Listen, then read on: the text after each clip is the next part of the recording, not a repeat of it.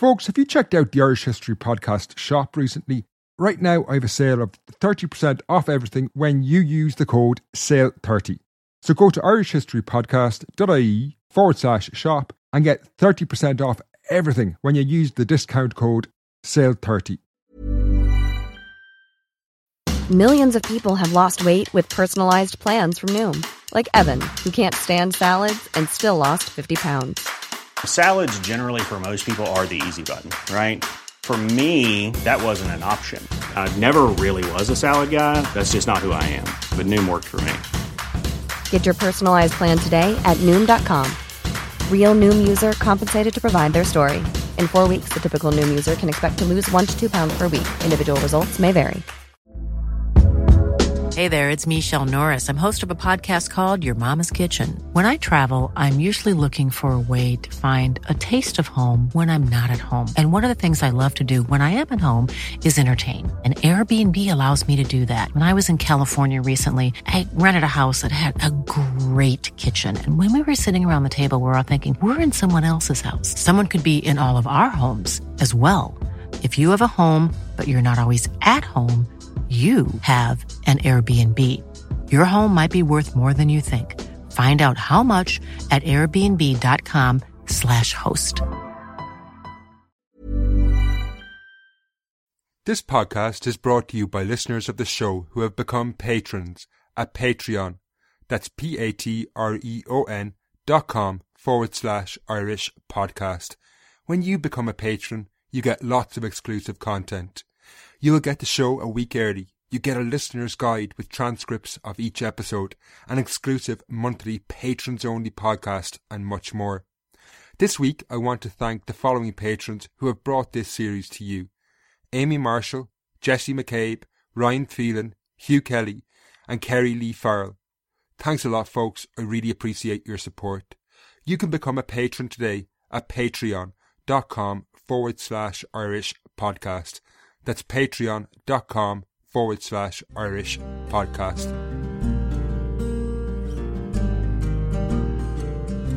Hello and welcome to the Irish History Podcast. My name is Finn Dwyer and this is People and Potatoes. Was Ireland overpopulated in 1845? During the last 2 episodes, I have covered the major events leading up to 1845, the year the Great Famine began. This podcast looks at one of the most perplexing aspects of Ireland before the famine, the staggering growth in population. The podcast looks at exactly how many people were living in Ireland in 1845. Whereabouts did they live? What was housing like? And crucially, what did they eat? These questions combined basically answer the key puzzle.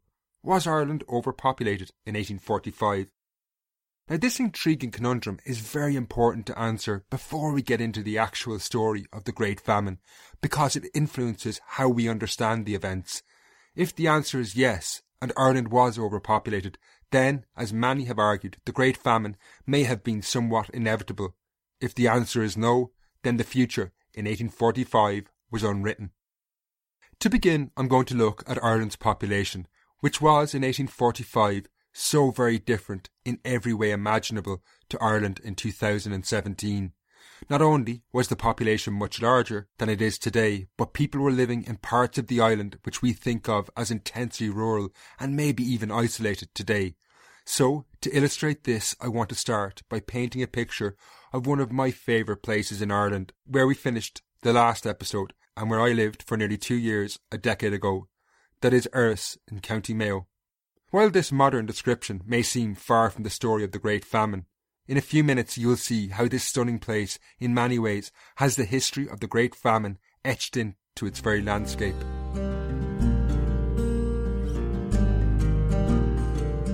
The village of Inver in Erris has to be one of the more remote settlements in Ireland in the 21st century.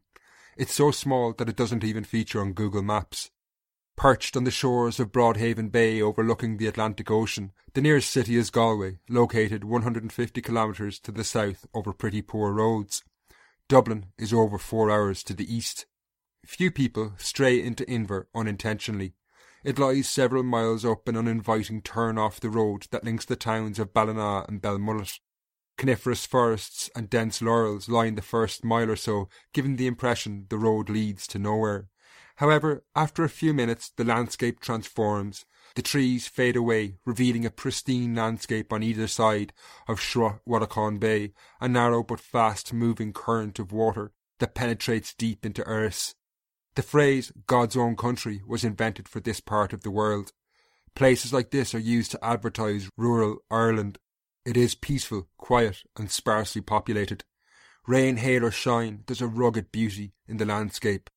The narrow road that brings you to Inver hugs the shoreline of Shrua Wadacán Bay before it begins to climb in a curling arc around the base of a steep hill known locally as Dooncarton Mountain.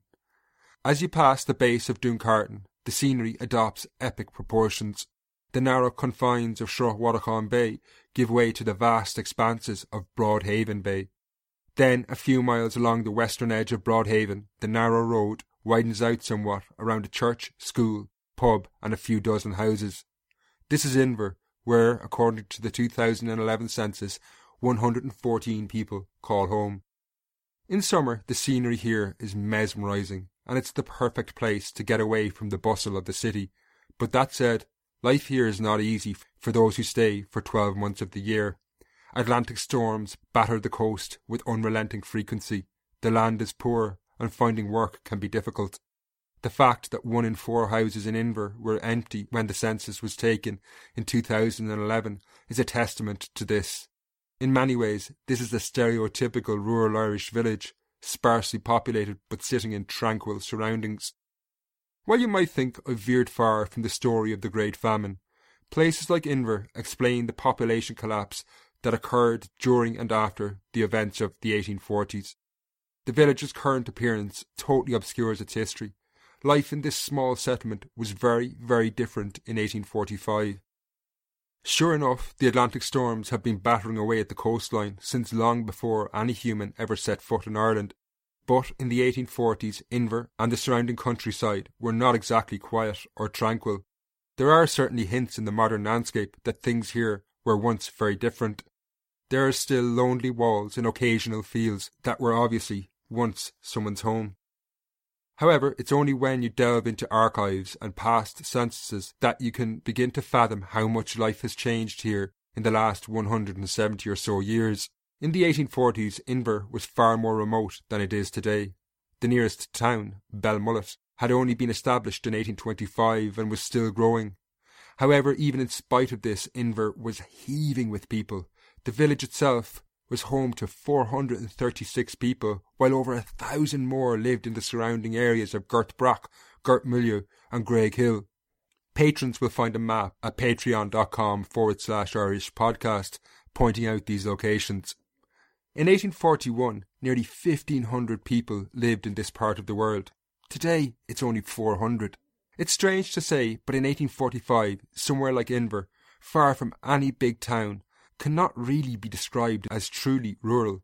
However, it wasn't alone in Ireland. The population of rural Ireland exploded in the decades before 1841, and there were places like Inver up and down the island. And while we will return to this village later in the show, next I want to take a look at the overall Irish population to give you some sense of just how large it was in the 1840s.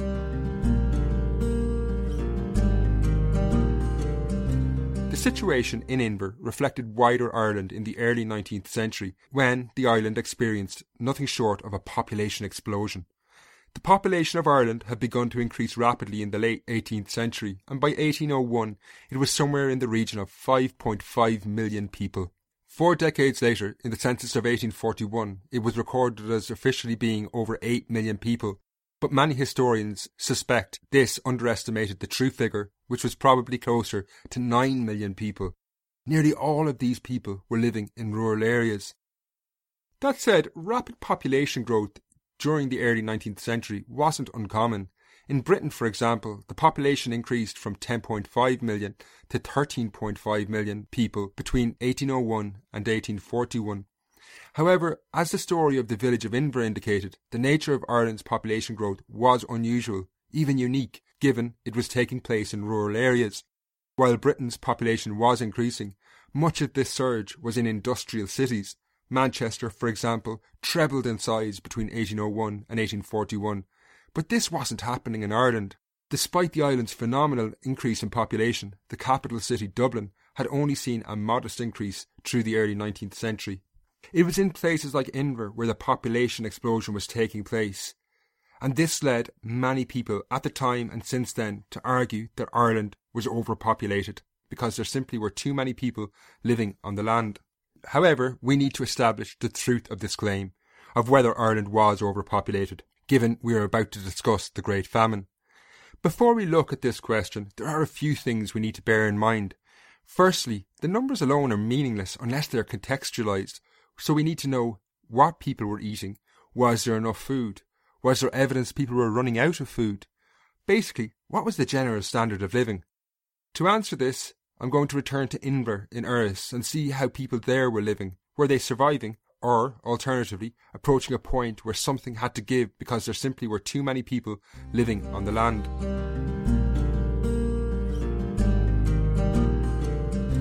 When you visit Inver in Erris, County Mayo, its breathtaking scenery is enhanced by the peaceful, quiet landscape. It's very difficult, though, to imagine how large numbers of people once lived in the surrounding area. Overall, the soil is poor. The narrow strips of grassy fields have been reclaimed from a bog that dominates much of the terrain between the village and Dooncarton Mountain to the north. However, it was here that prior to the famine that over 1,500 people lived. Now, based on some evidence, it may seem that they were just about struggling to survive. In 1839, a Tipperary man, Caesar Otway, visited this part of the world, and he passed very close to Inver and recorded what houses were like just a few miles away at a place called Barnatraw. Otway said, "There were constructed some of the most wretched hovels. The foundations of the dwellings are sunk 8 feet or more below the surface of the surrounding black bog.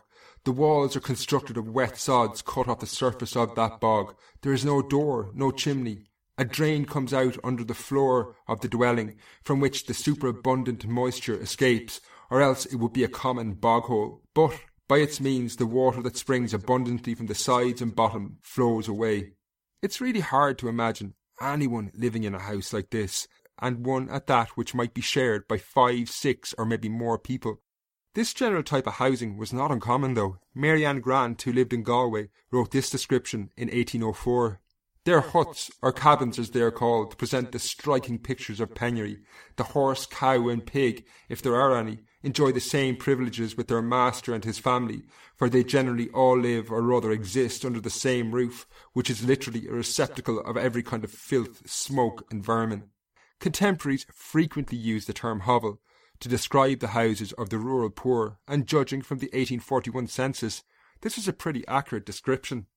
In the entire region of Erris, which surrounds Inver, 67% of all houses were one-roomed mud cabins. Another 30% were mud cabins of 2 to 4 rooms. This type of housing definitely supports the idea that people were truly desperate, and you can see how this evidence was used to support claims that Ireland was in fact overpopulated. This was reinforced by the appearance of the people. Numerous visitors to Ireland in the early 19th century commented on the clothes of the poor. The term used time and again was rags. Hermann Furst von Puckler-Muskau, a German aristocrat, described a woman he met. "The whole clothing of the young woman before me consisted of a large, very coarse straw hat, and literally 2 or 3 rags of the coarsest sackcloth suspended under her breast by a piece of cord." This was a pretty common enough description for the time. While the people who wrote these accounts were often from Britain or the continent and had a limited understanding of Ireland, they were, by and large, correct. There can be little doubt that the poor in Ireland lived in abysmal conditions in terms of housing and clothing. When reading these accounts, they seem to prove that Ireland was in fact overpopulated, and it could not sustain the numbers who lived on the island. However, a poor country doesn't necessarily mean a country is overpopulated, and the picture gets very complex because while many described the terrible conditions in which people lived, they also at the same time, strangely, noted people looked healthy in their rags. This brings us to what is perhaps the most important aspect of any discussion on population, which is diet, and whether people were well fed. Therefore, the time has come to introduce what will become a massively important aspect of the story of the Great Famine, that is, the potato. Millions of people have lost weight with personalized plans from Noom. Like Evan, who can't stand salads and still lost 50 pounds. Salads generally for most people are the easy button, right? For me, that wasn't an option. I never really was a salad guy. That's just not who I am. But Noom worked for me. Get your personalized plan today at Noom.com. Real Noom user compensated to provide their story. In 4 weeks, the typical Noom user can expect to lose 1 to 2 pounds per week. Individual results may vary.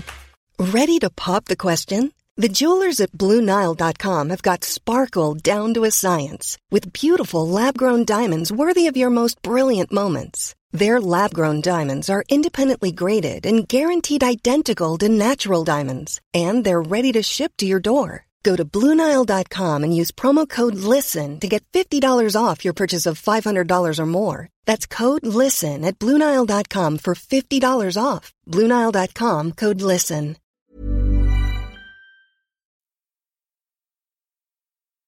Now, let's get back to the 1840s, the west of Ireland, and what food was like at the time.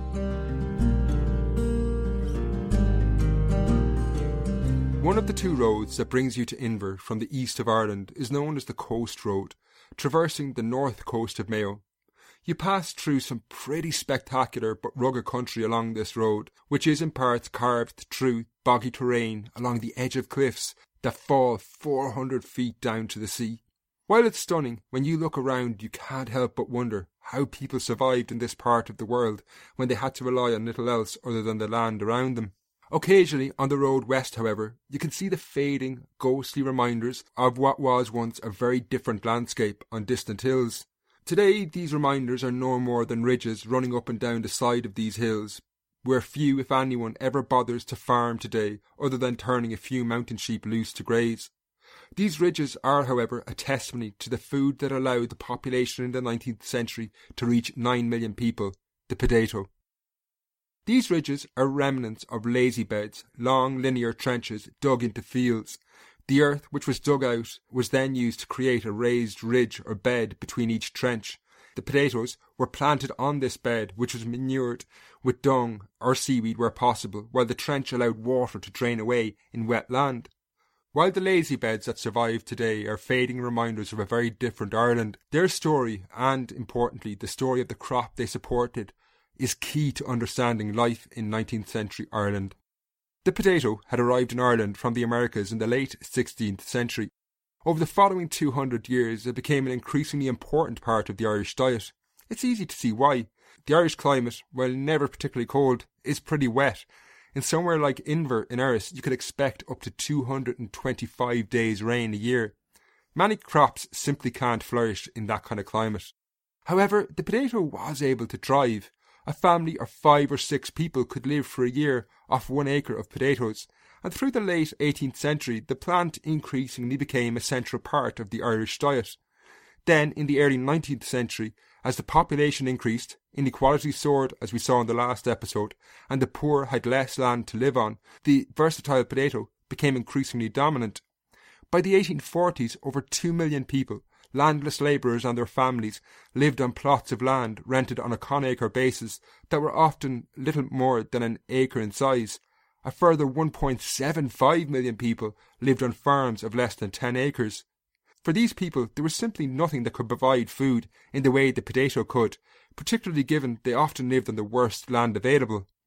While this left between 3 and 4 million Irish people dependent on the potato crop, given we are concerned with population, we next need to ask whether it was healthy or not.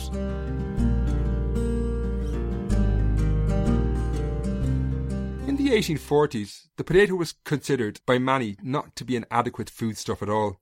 The fact that 1/3 of the entire crop in Ireland was fed to pigs and cattle undoubtedly made some view it as unsuitable for human consumption. The Freeman's Journal had this to say in December 1843 about the variety of potato the rural poor almost universally grew for food, known as the lumper, so called because it was particularly lumpy. The root was scarcely good enough for swine, since it neither possesses the starchy quality of better qualities of the plant, nor is it palatable as the others, being wet and tasteless, and in point of substantial nutriment, little better as an article of human food than a Swedish turnip. While the Freeman's Journal was right that the lumper potato was watery and pretty tasteless, they were wrong about the nutritional value. Indeed, it was pretty astonishingly good, in fact. The amount of potatoes grown and consumed by people in Ireland was phenomenal in the 1840s. Every time I use these figures, I usually have to double check and triple check because they're so unbelievable. A survey in 1839 across Clare, Limerick and Tipperary looked at the daily intake of potatoes for adult labourers, the poorest in society, and it found that they ate 13 pounds of potatoes and 3 pints of buttermilk every day. That's nearly 6 kilos or 40 average sized potatoes and 1.5 litres of buttermilk. Now this diet wasn't the tastiest, there's no doubt about that. These lumper potatoes were chosen because of their high yields, and as I mentioned earlier, they were watery and bland. Further to this, buttermilk is a bitter but very wholesome byproduct in the process of making butter, but I don't think many people would say it's delicious. However, as bland and unappealing as this diet may have been, it was surprisingly healthy. So while the Irish were on one level living in grinding poverty, we have seen the terrible conditions of their housing and clothing, they were at the same time healthier than many of their contemporaries in Europe on the eve of the Great Famine. This was something that was noticed at the time. Adam Smith, the famous economist, was not the only one to comment on the healthy appearance of Irish people when he said, as early as the 1770s, the strongest men and most beautiful women, perhaps in the British dominions, are said to be, the greater part of them, from the lowest rank of people in Ireland. Indeed, the German traveller Hermann von Pückler-Muskau noted in the 1830s the natural grace of the Irish peasant women, who are truly beautiful. While Adam Smith and von Pückler-Muskau may well have had a thing for Irish women, their views are supported by facts. All evidence indicates that the greater reliance on the potato was making the Irish population healthier than their contemporaries, many of whom lived primarily on bread. The daily intake of buttermilk and 40 or so potatoes provided a peasant with around 4,700 calories every day. This is almost double the recommended caloric intake in the 21st century, but it's worth bearing in mind people then did a lot more physical labour and needed more calories. While the potatoes provided calories, it was also a pretty balanced diet, providing a range of vitamins and nutrients. This led to a relatively healthy population, which is proved in lots of different aspects of life. First of all, the overall fertility rate was pretty high, reflected in the rapidly expanding population. Life expectancy was pretty decent, even if child mortality was high, so while the overall average life expectancy at birth was only 37, this increased to 50 once the baby passed through the dangerous first year. This was considerably higher than their medieval ancestors. Irish people were also physically taller. According to a study in 1845, the average height was 70 inches in Ireland, 68.5 in England and 68 in Belgium. Even in the British Navy, recruits from Ireland were slightly taller than recruits from England. Therefore, the picture of rural Ireland and the overall Irish population is complex and contradictory. There's no doubt that the poor had gotten poorer in many respects over the course of the 19th century. As we saw in the last episode, farm size in the West decreased with each generation, while rural labourers renting land on a con-acre basis in the rest of the country were living transient and impoverished lives. However, while the people were poor, they do not appear to have been unhealthy by the standards of the time. Of course, as we saw in the last episode, in bad years they were vulnerable to harvest failures, but that was something pretty much all societies were affected by. In fact, while they caused untold misery and disease, they appeared to have declined in frequency in the decade or so in the run-up to the famine. When we put all this together, there's no evidence Ireland was actually overpopulated.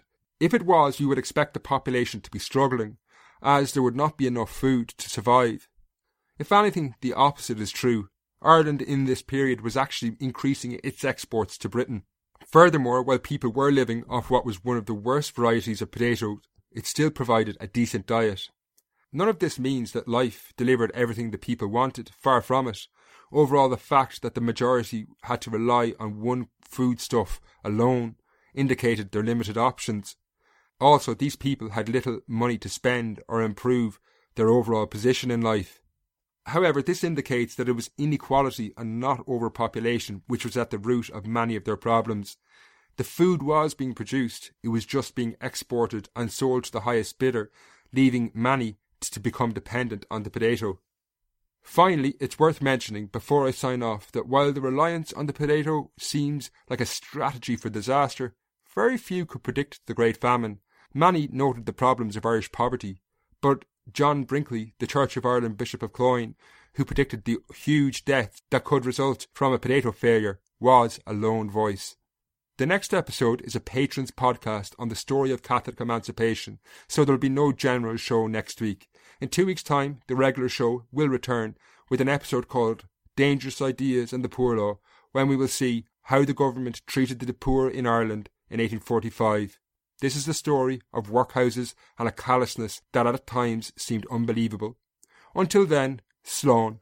If you want to get next week's Patrons podcast, you can sign up now at patreon.com/Irish podcast. That's Patreon, patreon.com/Irish podcast.